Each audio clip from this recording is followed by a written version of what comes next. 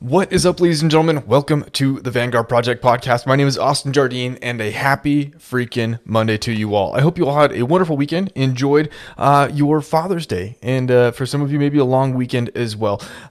Before we get into it, though, if you don't mind doing me a huge favor, leave a rating, a review, subscribe to the show, follow me on the Instagrams. It means the absolute world to me to continue growing the show, and gives me the warm and fuzzies, knowing that you guys like what we're putting out there into the world. But before we get started, for those of you maybe new to the show, joining for the first time, maybe forgotten, my mantra here, my cute little tagline is growth through story and strength through community. And what I mean by that is I sit down with folks and I have them share their life stories with me, hopefully in a way that gives you some insight, something to chew on, maybe something to motivate you or inspire you or help you through a tough time, or maybe find some direction, whatever the case may be. So we talk about a variety of different things, and today talking with Danique about her life story, and then Leashes of Valor, and maybe some ways that either they can help you or you can help them as well.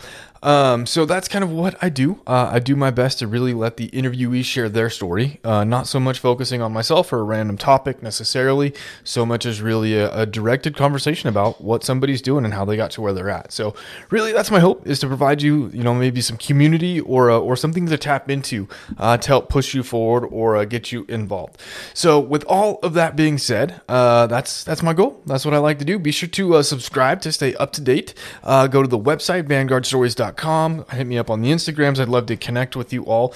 But I have also been extremely fortunate over the years in a variety of ways. I've been doing this podcast for a little over a year now, but to have partnered with several companies to kind of help push me forward and get connected even further. And one of them is actually Black Rifle Coffee, of which I love. I love caffeine. It's terrible. I think I used to be a full pot a day person by myself. Now I think I'm sitting right around 3 or 4, which might still equate to a full pot, just not all at once. So I don't really know. Either way, I'm a big fan of Black Rifle's website, their website too. But what I'm going to say is, if you use code Vanguard on their website, you actually get 20% off, including their grinds coffee packets and merch.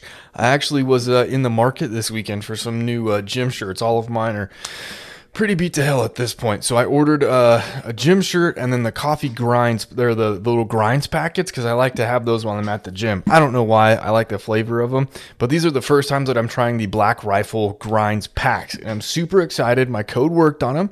So be sure to go pick up either a subscription, some coffee, some merch, whatever. It works on most things. Use code Vanguard. Get you 20% off, which is nuts. And considering most of us are going to be out in the world now. I mean, now that it's summertime, it's time to get outside. You don't want to forget your caffeine. Might as well get a subscription, for instance. Save 20%.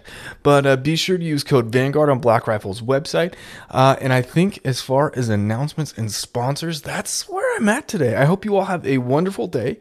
And we're going to roll an awesome episode with Danique. And I will catch you next time.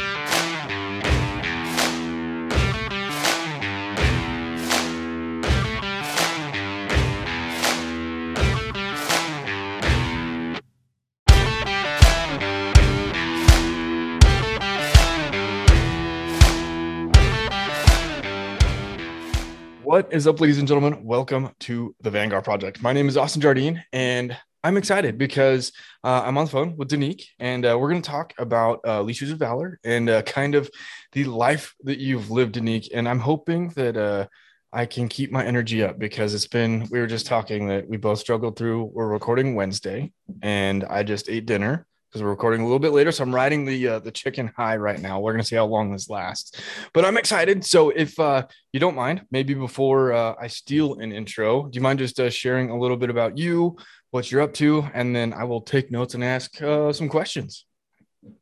Super stoked to be on with you and talk to you. So I'm Danique. I'm one of the co-founders and president of Leashes of Valor.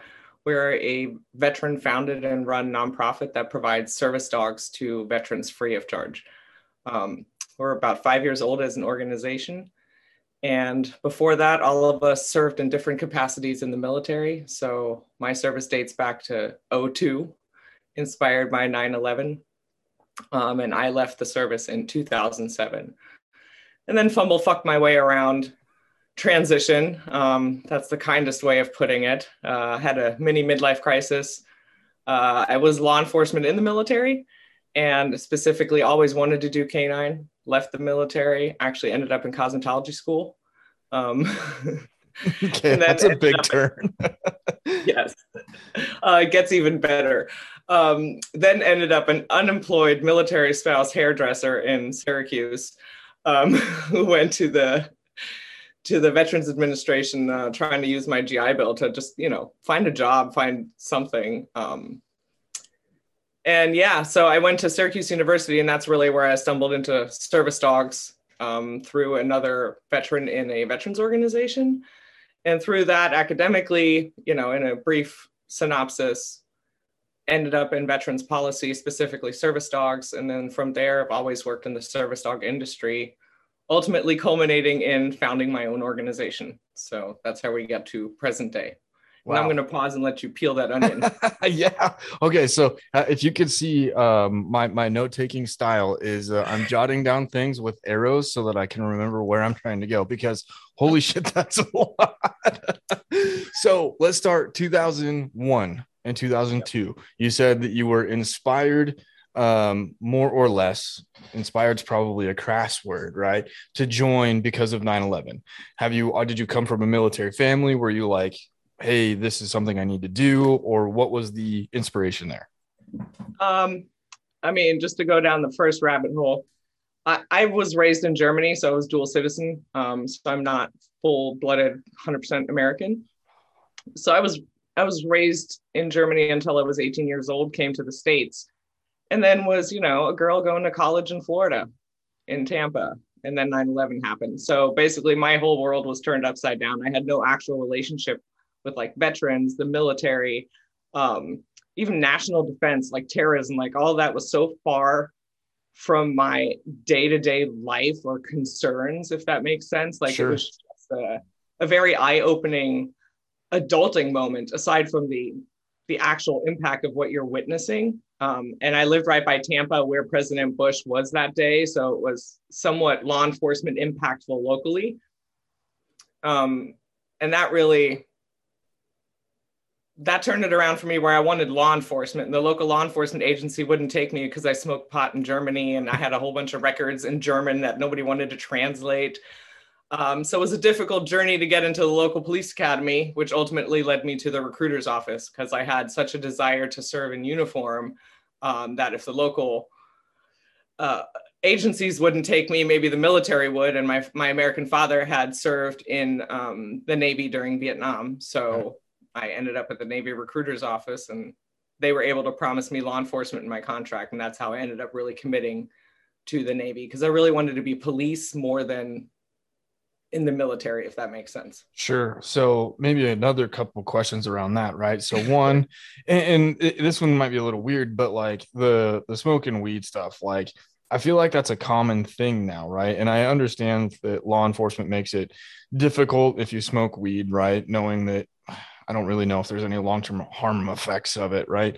But I guess how did you kind of navigate that as far as working with local law enforcement and then kind of transitioning that to military? And I ask in kind of like a weird way so that if somebody is maybe in your same shoes, how did you navigate that to offer as advice, if that question makes sense? I was formulating as I was talking.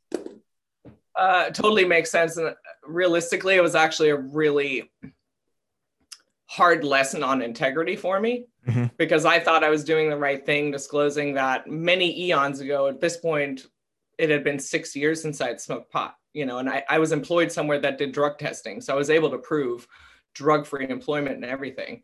But the fact that I disclosed something honestly, and then for that disclosure, was penalized to the point that I didn't get the job. And then the military recruiter literally tells me, lie, lie, lie, deny, deny, deny, make counter accusations. You know what I mean? Yep. He's like, just don't mention it. So that was my first lesson on almost like what I want to say is society's morals dictated by doctrine. Like they're saying weed is bad, and because you smoke weed, policy says we can't hire you, even though I'd been smoke free for 6 years. Like there was no human factor, there was no in between bureaucracy. And the fact that I was literally punished for being honest was a really shitty, weird lesson to learn. Yeah, that's interesting. So I have sort of a similar experience, I guess you could say. So like, and it's kind of fun to draw this parallel a little bit because I sympathize, right? Because when I was graduating from college, I wanted to go Marine Corps and then I wanted to, commission. That's what I really wanted to do.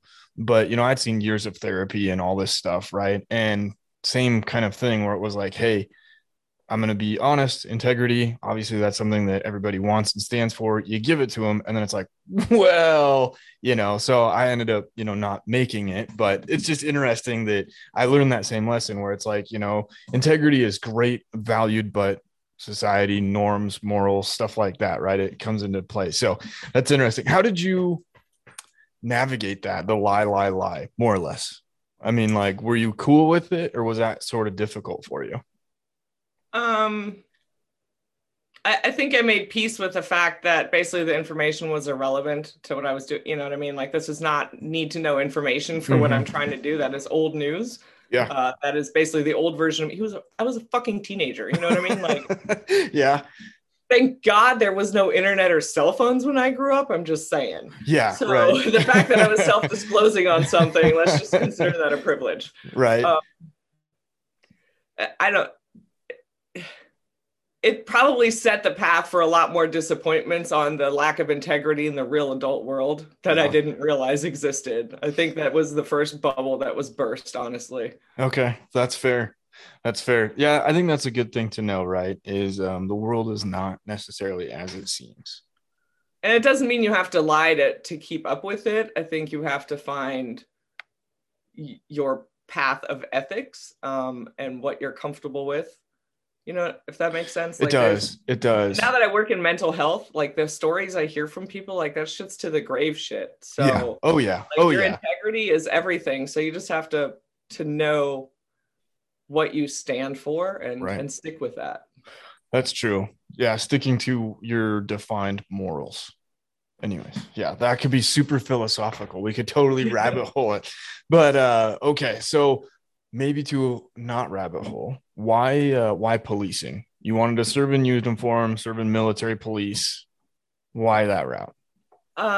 More specific. So I was raised in Germany my whole life, and Mm-hmm. my family is half American, meaning they're half American veterans and they're half German veterans. Oh, So nice. Okay. they fought on both sides of World War II, Yep. and so very different appreciation of service slash talked about it. Okay. Um, and then in Florida, I saw a female police officer protecting a synagogue the day that 9/11 happened on my way home from work. Okay. Um, and so I think that showed me the world impact that like something that happened in New York is affecting us standing guard in front of religious houses, specifically symbolically a synagogue for Germans. That was like, whoa, we're at that level.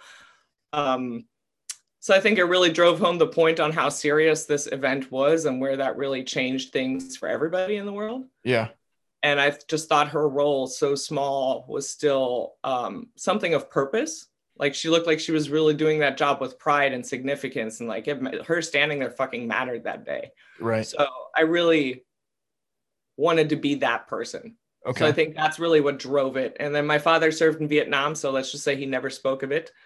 Um, and then my grandfather on the American side was in the Marine Corps and was in the Pacific. So he definitely came home with some subscriptions to issues, is what we're going to call it. Yep. Yep. And on the German side, I had one uncle that was in the U-boat Navy. One uncle didn't make it home from Stalingrad. And then my grandfather spent most of his time in jail because he refused to support the Nazis.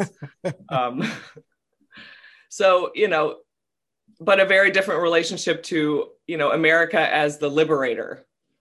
So, that's how my German family felt about the Americans. However, my American family had very strong other feelings about my German family. Yeah. That's interesting. That so you come from a pretty healthy family of resilient and stubborn and proud people, it sounds like. Yeah, sugarcoating things probably. No, that's awesome. And then the Navy was from, did you say your dad then? Yeah. Yeah. Okay. So big Navy pride then. Go Navy, beat Army? Um, Honestly, I feel like my dad doesn't talk about his service in the Navy very much at all. He rarely shows photos. He rarely discusses any details. He shows more pride in my grandfather's service Okay. than his own. So I'm sure there's some generational issues there that we still need to unpack. Now that I work with so many more veterans, I definitely see some red flags that need to be addressed. But um, it was paying homage to him, but it wasn't influenced by him. Like, I don't see him show any favoritism or pride in the Navy whatsoever, honestly. Yeah. Okay. So then when you started in the Navy and you made it through I don't know, is it called like Military Police Academy? I mean, is it kind of the same verbiage? They call it Master at Arms School, which Okay. always felt like such an oxymoron because we were nothing if not master at arms at all. And it's in San Antonio. So for all of the Navy, all of our law enforcement training for the basic stuff is down in San Antonio on an Air Force base. Oh, okay. Well, that's funny. A little also ironic. It's very bougie. I promise you, coming straight from boot camp to A school in San Antonio where we had housekeeping and a salad bar. Like, it was nice. That's awesome. So did it meet expectations as you started working through, every post that you had? Did you kind of get that sense of fulfillment? God, no. No. No. Oh, I mean, contextually, I will say I went into law enforcement in 2002, March 2002. Like, we were just ramping up and just dumping all these baby sailors out of boot camp into the police academy. It's like super troopers on steroids. So you have a whole bunch of immature 18-year-olds and you're putting them loose on the streets, you know what I mean? And not just law enforcement. Now we're talking like anti-terrorism force protection capabilities, which the academy wasn't teaching at the time. So they had not changed the curriculum when we went through. So we were still very much a domestic violence response, traffic stops, like street cop stuff. Sure. Which now has thankfully changed a lot more, and the capabilities are much more geared toward what military and uniformed personnel should be doing on a much larger scale, instead of being a rent-a-cop, especially when we have Department of Defense contractors doing it on most bases. So we were extremely ill-prepared. And honestly, I mean, the military overall was completely overwhelmed in 2000 with between wanting to start an invasion, not quite starting it then, and then actually starting it and ramping things up from recruiting to pushing people through boot camp to getting them in their jobs when they're clueless little babies. Yeah. So it's pretty scary that we all made it through the way we did. Country made it through with all of us basically standing guard. Like, kudos. There were some days like I was questionable. Yeah.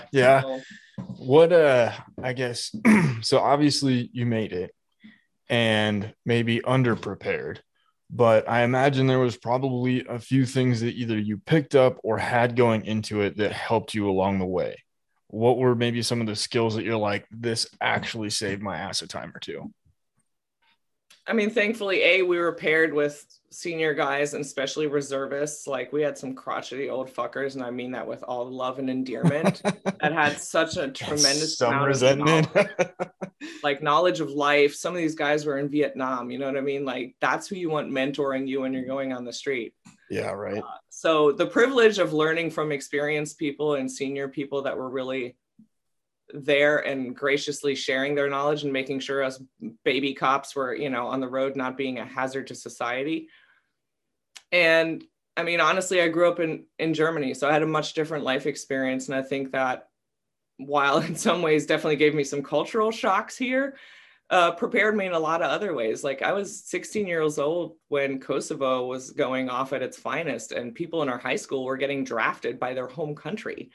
So people are just leaving school from one semester to the next to never return. Families were torn apart. They were originally Yugoslavian, and then all of a sudden cousins aren't speaking anymore. Divorces start happening because one is Kosovo Albanian and one is Croatian. So it was, the 90s in Germany were real gangster.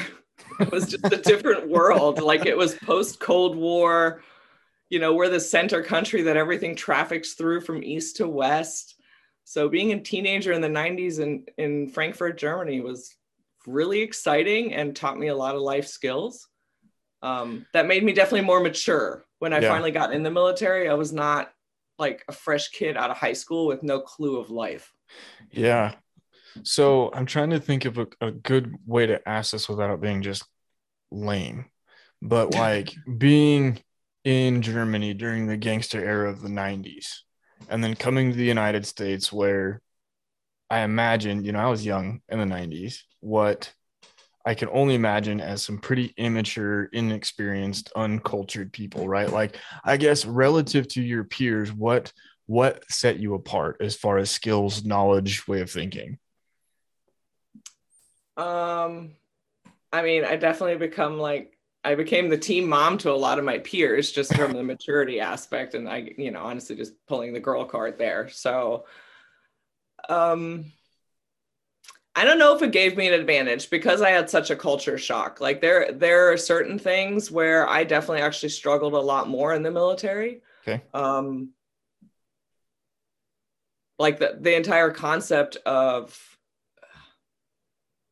yeah, Germany's just so anti-military, you know what I mean? It is such opposites. I had to skip school in high school in Germany to visit my friend when he graduated from German boot camp Really? in the Bundeswehr, because it was so not supported. Like, God forbid you ever went to support a graduation. Like, you don't talk about that shit. Huh. So it's just a different era that even people are prideful that you serve was a whole new experience. Like that people are enthusiastic that you're in the military and that you're serving your country. That's not something that in my world was ever discussed before. You know what I mean? Like you didn't talk about if you were serving. If you were a reservist or if you got drafted, you didn't share that if you didn't have to. Interesting.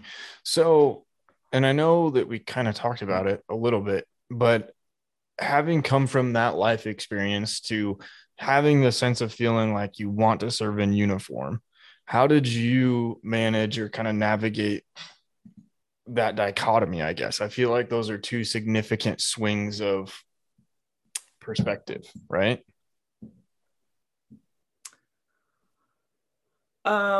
I mean, I had to like consciously surrender for my security clearance. I had to like give up my German citizenship and like the whole passport thing. So Mm-hmm. it was a little bit killing off one identity, if that makes sense. Like you're really like saying fuck you to your one of your home countries in a Sure. way. But the significance of 9/11 and like the trajectory I was on just felt so right. Like there was no hesitation. Like you could feel the emotion, but there was no hesitation in the choice of it. Mm-hmm. Um, yeah, I think That's it. Yeah. Yeah. And I asked just because it's interesting, right? I mean, so I don't know. I find things like that very interesting where, people experience life different, obviously, which is why I've started the podcast, right? Is you learn so much from people's different experiences. So, okay, well, I won't hyperfixate on that. So, throughout, I guess, your time in the Navy, I don't really know kind of Navy process or anything. I don't have any, military experience, but one thing that I'm always interested in is, what would be something that you would wish maybe that you would have known before going into the Navy or would like to go back and tell younger you or somebody that wants to go and be an MP2? oh shit, man, that's like a Mm-hmm. deep It's question. loaded. It's one of my Oh favorite. man, I'll so ask loaded. another one later too, but it's one of my favorite loaded questions. Uh, I mean, I think that integrity thing is a good one to stick with your, I don't want to call it a brand, but who you are and what you stand for, the choices you make, like that's with you for a lifetime. So whatever choices you make, like be at peace with it, but choose your integrity if that makes sense. So I'll share an example. My first duty station, one of the girls I was stationed with, so we're all MPs, and her mother comes to visit and starts smoking pot in the barracks in front of all of us. And one of the supervisors confronts several of us on the smoke deck about it. Like, is there pot smoking going? Like this was reported to us. And you bet your fucking ass, if actually directly confronted and I have to actually answer the question, I ain't lying for you. I absolutely said yes. That's what's happening. And it cost me several friends at my first command. I mean, the story is much more nuanced and there's way more to it. But in the end, like, it was a choice I had to make: is I'm gonna shut the fuck up and protect my friends, or I stick with I'm directly asked. And if it comes out later, like, that's my brand, that's my integrity forever gone with the leadership that I lied. Um, so I chose to tell the truth. And I mean, same thing with when I was asked if I smoked pot and I didn't get the job. So you know, a certain on point integrity in life really matters to me. And I think that's transcended all Yeah. of that. Okay. Okay. That's great advice. I do like So the no matter brand. what bad things happen, there is you got to live with your choices and you got to make those choices with integrity. Yeah. Yeah. I feel like it's kind of funny. So the integrity piece, like the use of the word integrity is interesting now, right? Like I feel like it's a very charged word. Whereas I think if you use the word brand in relation, I think for this generation, it probably sounds or like it sings a little bit better, Yeah. like it's like, oh, my brand. Oh, yeah, that's right. Like it's kind of goofy. So, okay. So by this time, then, I mean, are you transitioning out, retiring? So I think you said what, 2002 to 2008? Yeah, 2007. 2007. Okay. So what was the catalyst for, hey, it's time to move on. I'm going to go experience normal, less than exciting life. Um, so I was med boarded, meaning I was finally found to have too many injuries that allowed me to continue serving on active duty. So I was basically kicked out of the military. And it was hard. It was a difficult choice because my chief medical officer actually, like, just straight up asked me, he's like, I don't think you're going to make it. Meaning he, like, I was absolutely suicidal at that point, like, Okay. ready to eat a gun or like somebody just take me out of my misery. So in that whole risky living behavior phase too. So the chief basically said, I don't think you're going to make it if you don't, like, get out of this environment and this job. And so he basically signed me out on medical papers saying she needs to medically get out of the military. So I was admin sept under medical conditions in 2007. And it was heart-wrenching identity crisis because I really thought I was going to do 20 and I thought they took law enforcement from me, like it was just, and I got a letter basically saying you have 30 days to get out. So it was Okay. like all happening very fast. So that super, super sucked. There's no really other way to put it. Yeah. So you have like this scramble crisis of your entire social networks being ripped away from you, meaning medical, housing, like all of the social coverage you have as a military member is going to be gone in 30 days. And I left with no benefits. So it's not like I was like retired with anything. They basically just said, no, you're just done. Okay. So I had to turn around and like go file with the VA and plead my case and file for education benefits. And so I started trying to go back to school and fuck my way around there and ended up in cosmetology school because my voc rehab counselor recommended it somehow. And I really can't say how I went with the flow there. Like, here we are. It happened. Yeah. But maybe I needed that type of completely opposite environment to just kind of lick my wounds for a while. Meaning, the salon environment is very opposite of camis and gun belts all day, every day. Sure. So it wasn't bad. It was definitely odd. Mm, but it almost allowed me to pause and just figure things out for a while learning a trade. And honestly, it is a trade. So I ain't hating it. I just don't have the personality to actually work in a salon. It turns out, like, zero, zero. That's a special type of personality. Yes, and I just don't have it at all. Yeah. I just wasn't happy there. Okay. So I'm going to go back a little bit if that's cool with you. So, in kind of the 30-day period leading up to it, right? You're having a pretty hard time, suicidal thoughts, everybody's worried about you. What, and only as personal as you want it to get, what did that look like and how were you able to kind of take this whole kind of clusterfuck of a situation and take advantage of it? And I'm asking in the same vein, right? That if somebody else is like, "Hey, I'm ready to eat a gun too," and they're listening to you right now, right? What what did you do to help yourself or find people to help you not eat the gun? Um, so first of all, the wet blanket of fuck will go away again. So don't eat that gun. There is a bow on every pig, I promise you, for starters. And for me, so it wasn't that I wasn't suicidal the last 30 days. Like, honestly, aside from panicking about getting basically thrown out of the military, I was hugely relieved. So I was at a really bad command, and it was actually my third toxic command in a row. So I basically just had over 5 years of shitty experiences in the military, is what we're going to collectively call that.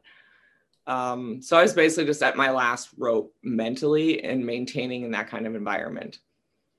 And it was to the point where other commands were trying to intervene because they saw how my leadership was treating me. So they were even going against doctors' orders. So it was a really obvious, really public dick measuring contest, is what I'm going to call it.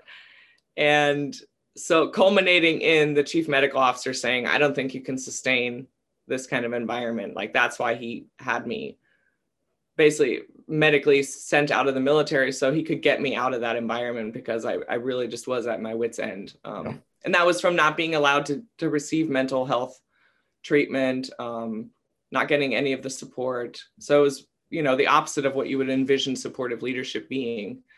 And that's ultimately what did it. And for me, the hardest thing is because the chief asked me, it almost felt like I was giving up. So for years, I really struggled with the fact that I gave up on the military. Okay. Like, I felt like I tapped out. So that took a long time to recover from. So honestly, getting out of a toxic environment is really important, especially if you are at suicidal ideation. It's definitely not helpful to stay in an environment that makes that wet blanket of fuck continue. Mm-hmm.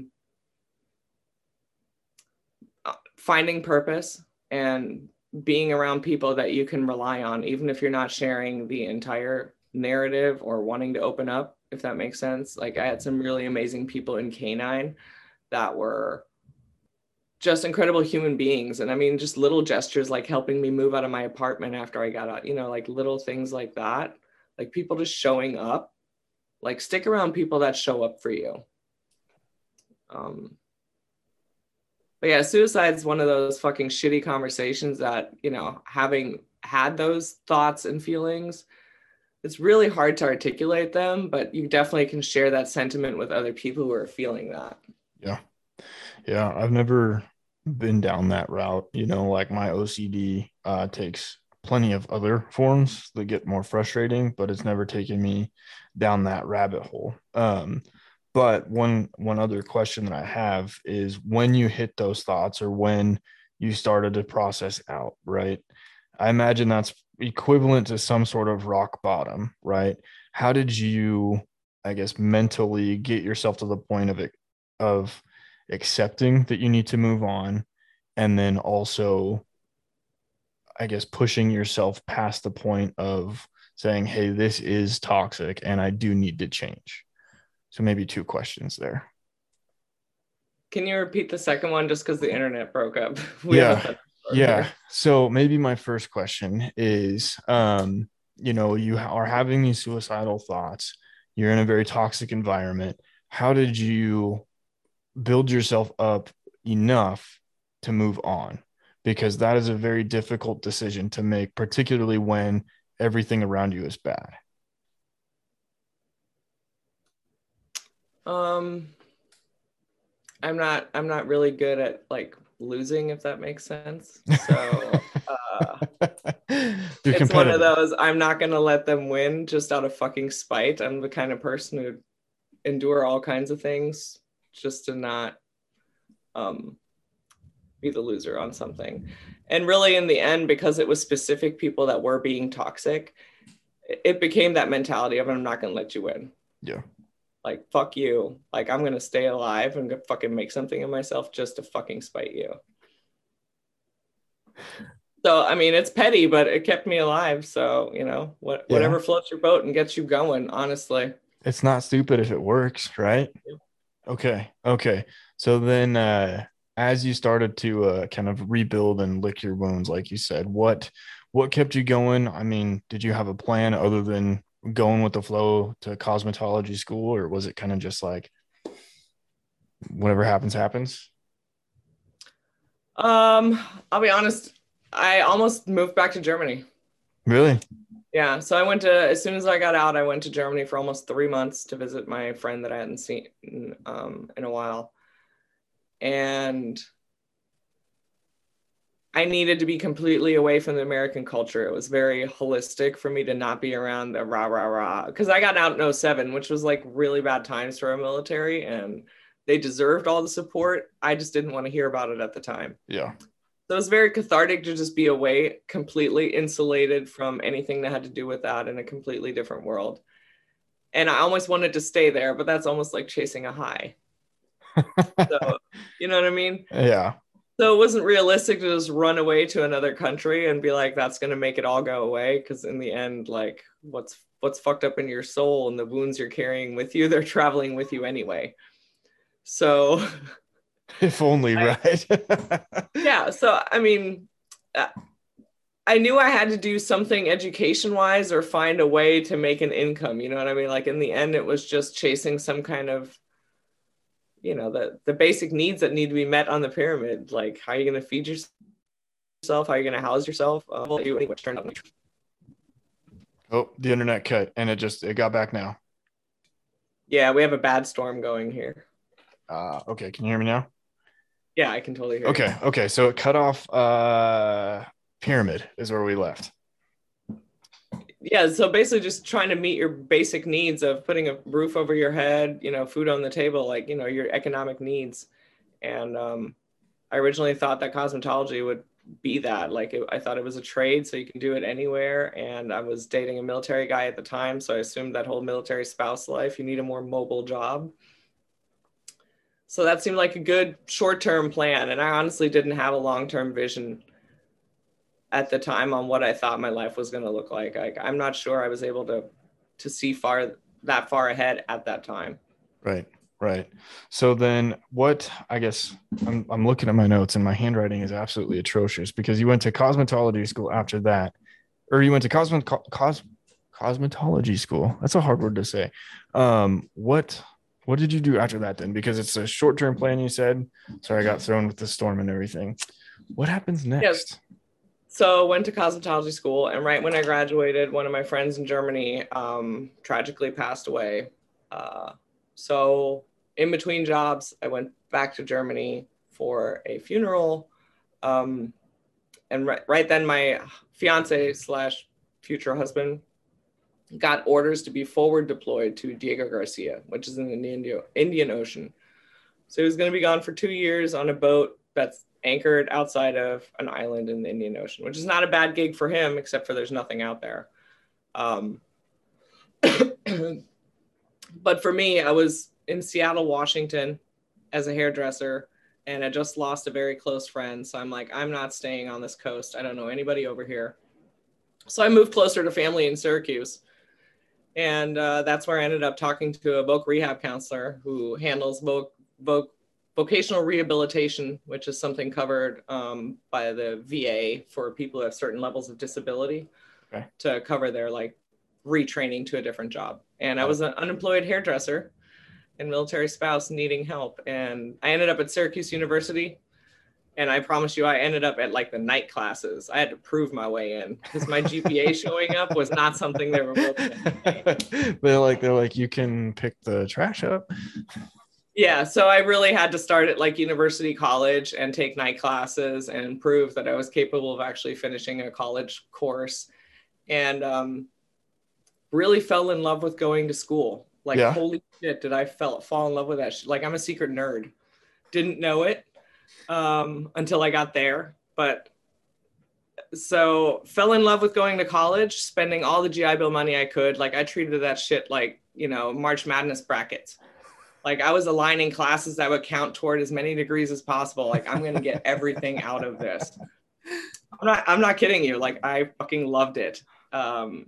So I got an undergraduate in military history and German language, literature, and linguistics.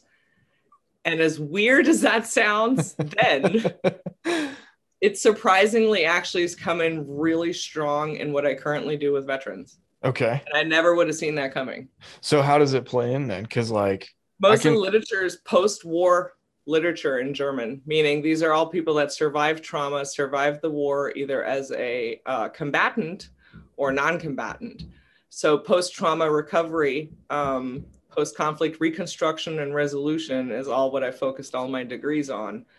And so reading in history books, honestly, how previous generations have overcome, but also how they have articulated what they have been through has been tremendously helpful in basically working with people where I don't have their experience, but I've read enough about it to be of empathy, if that makes sense. it does. Did you plan on that, or was it just like by pure happenstance?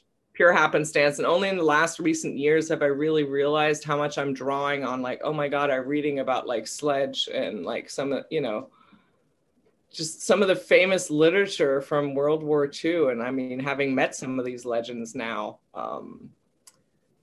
has just taught me so much to working with current conflict veterans and the post-conflict recovery, like Yeah. unfucking the shit that you've been through. So how did that come to be then? How did you go from just studying it to saying, okay, great, I genuinely want to work and help and be in the mental health arena and applying it?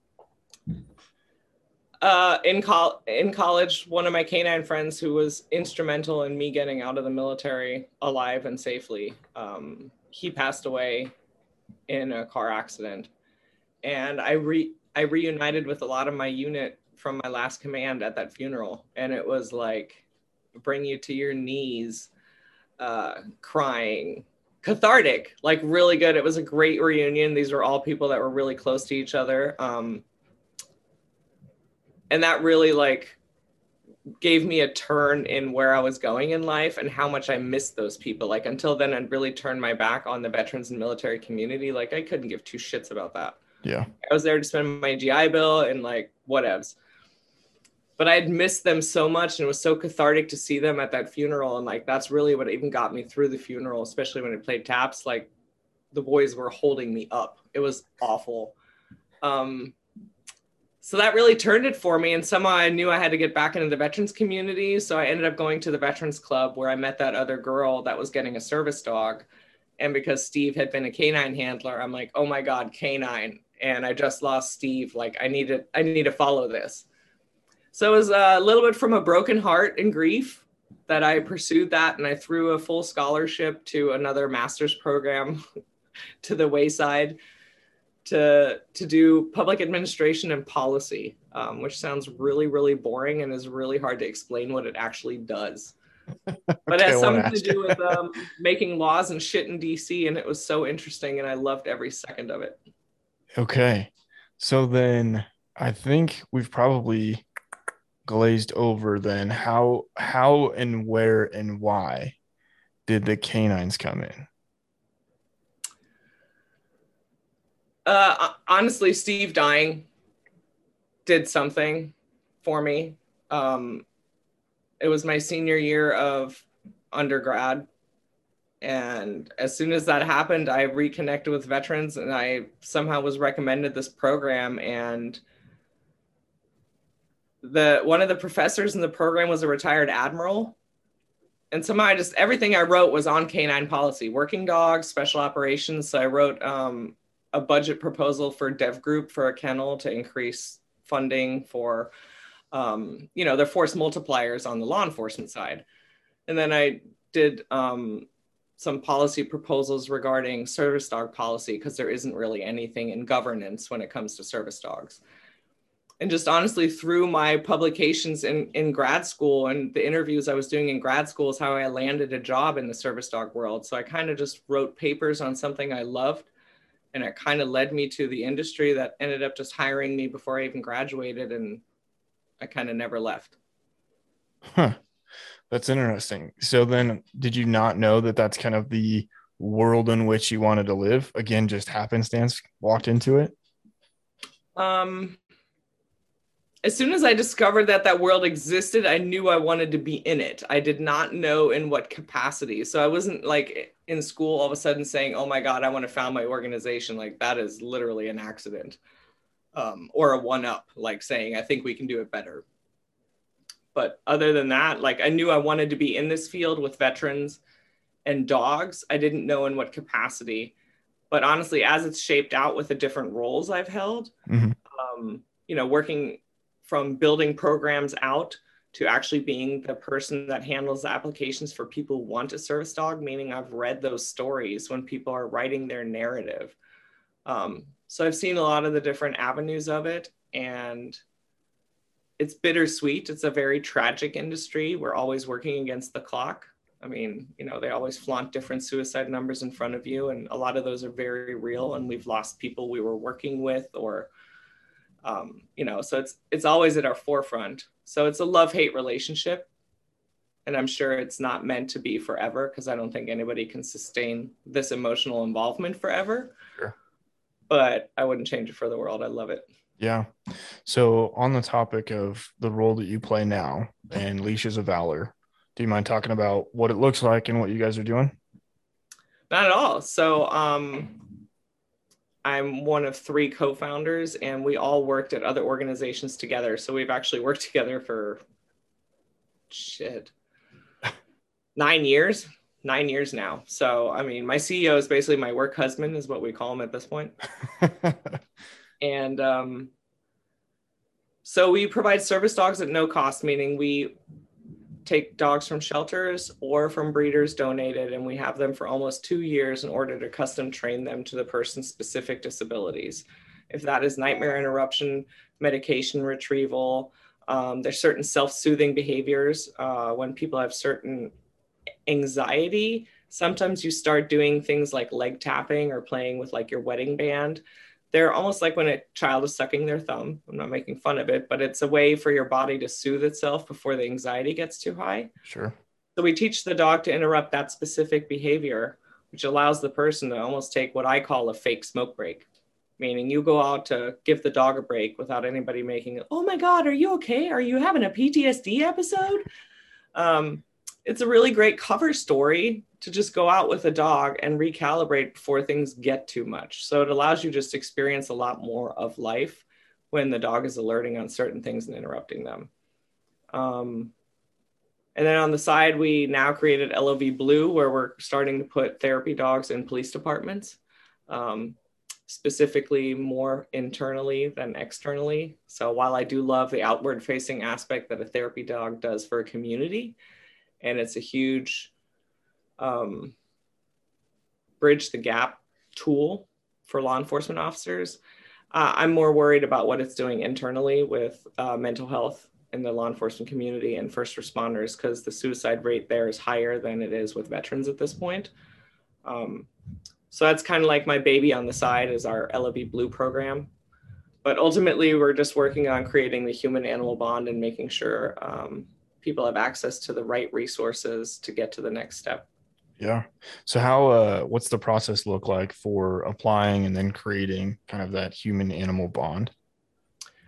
So the process is a lot of times chicken and egg, meaning you need to fill out an actual application that's kind of like match.com, because I am really looking for like, what's your life like? If you are active and like in the woods, the dog needs to be able to go with you. If you are watching Judge Judy and picking your belly button every day, then the dog needs to be chill on the couch, right? So the dog needs to be custom trained and selected for your life. If you have small children, if you have cats, if you live on a farm or in the city, and then also the nuances of what's specifically going on with you, meaning, do you have dexterity issues? Sometimes people have physical impairments. The dog can't walk on a certain side, for example. You have fine motor skill issues. You can't put a lead on the collar, for example. So there's little nuances we need to know, and then big nuances. And then we either already have a dog that would work for that applicant, and then I custom train it to those specific nuances. If I don't have a dog already in the program, because I currently have 26 dogs actively training right now, and I'm about to go up to 32. So if none of those are viable for that person who is a viable applicant, then I will start looking for a dog to train for that person. So it's a match.com trying to have the right person for the right dog and vice versa, and then matching all that up. So once we have all of that selected, meaning the person's done their application, they've given me their diagnosis and their DD214, and I have the right dog, then we schedule you for what we call residential program, meaning you are brought out to Virginia for 10 days. And that's to do the whole train as you fight. Meaning I can't just hand you a leash and be like, go on your merry way. Like, we're taking 10 days to actually teach you life with a new appendage. A dog is next to you. You can't just hand somebody a wheelchair and be like, go on your merry way. So same thing here. You need to learn commands. You need to conduct yourself publicly with an animal. It's a huge responsibility. And also, how is it going to help you? And then it's little things like practicing all those things not in front of your family, so you don't feel like a failure or everybody's watching you when you go home. So We're going to put you in that 10-day baby boot camp where we're going to turn you into a mini dog handler in an environment where you can fail as much as you want. Ain't nobody judging you. But then when you go home, you at least look like a professional in front of your family. Yeah, showtime. And you know what you're doing, because there's a lot of eyes on you. And that's a very uncomfortable thing when you have PTSD, is to be the center of attention like that. Yeah. Okay. So then how long does it take for, let's say, an individual application is already submitted? How long from the time it gets submitted to baby boot camp? It can be as fast as 3 to 6 months. And sometimes it can, if people are not out of the military yet, we won't actually entertain it until they have their command support, because the military is not down with service dogs. So it also depends a little bit on their availability. And currently we're only doing 2 group classes a year, and we're about to ramp to 3 a year. So it kind of has to work with their schedule. Okay. And if it doesn't, then we honestly make accommodations for anybody. Like, we've had agency guys that really could only get 4 days off at a time. So we spaced it out over several weeks in 4-day increments to make it happen. Okay. So we're still small like that, where we can make sure nobody falls through the cracks. And that's really what we aim to do. Okay. So then are you obviously targeting for law enforcement, military, and then you're training dogs really to handle just about any type of trauma, anxiety, or are you specializing just in like, I guess, PTSD? You said the nightmare interruption. I mean, is there different classifications that you're targeting? And I ask because I genuinely don't know how it works. We try not to target specific classifications because most medical professionals are not very good at even classifying things properly. So I currently don't necessarily rely on their input that much. Meaning you have to have a diagnosis of PTSD or an affiliated condition, because a lot of people have been kicked out of the military for, they called it depressive disorder at one point, which for a lot of people is still PTSD. So it's honestly looking at the collective package, but ideally you have to have a diagnosis of post-traumatic stress disorder, traumatic brain injury, or military sexual trauma. You have to have served after 9/11. And ideally you have to have an honorable discharge. However, we will take into consideration appeals of bad paper discharges, because sometimes people are kicked out for the wrong reasons. So it's not a finality. Okay. Then you guys are nonprofit, correct? Yes, we are completely funded by donations, and we don't take government grants, and we're heavily involved in research, actually. Nice. Okay. So if people want to help, get involved, where do they go? How do they get a hold of you? We're on all the socials. Leashesofvalor.org is our website. That's where we can take donations. We have some pretty dope merch, and you can read a lot of our warrior stories if you want to know more about these dogs and where they end up going, and what some of these people have been through in wanting to receive a dog. It's just really interesting to see the different walks of life. And on the socials, you can hit us up and follow all the awesome stories we do. And ideally share the message so that people also know that we exist as a resource and that service dogs are something that can be of help for many. Danique, once again, thank you for taking the time to share your story with me and what you're working on with Leashes of Valor. I will be sure to link Leashes of Valor's website and Instagram in the episode description as well. So if all of you or any of you feel the need to get connected in some way, shape, or form, or want to help out, or feel like you need a service dog, that way you can reach out and get connected with them. But otherwise, I hope you all have a wonderful week, and we will catch you next time.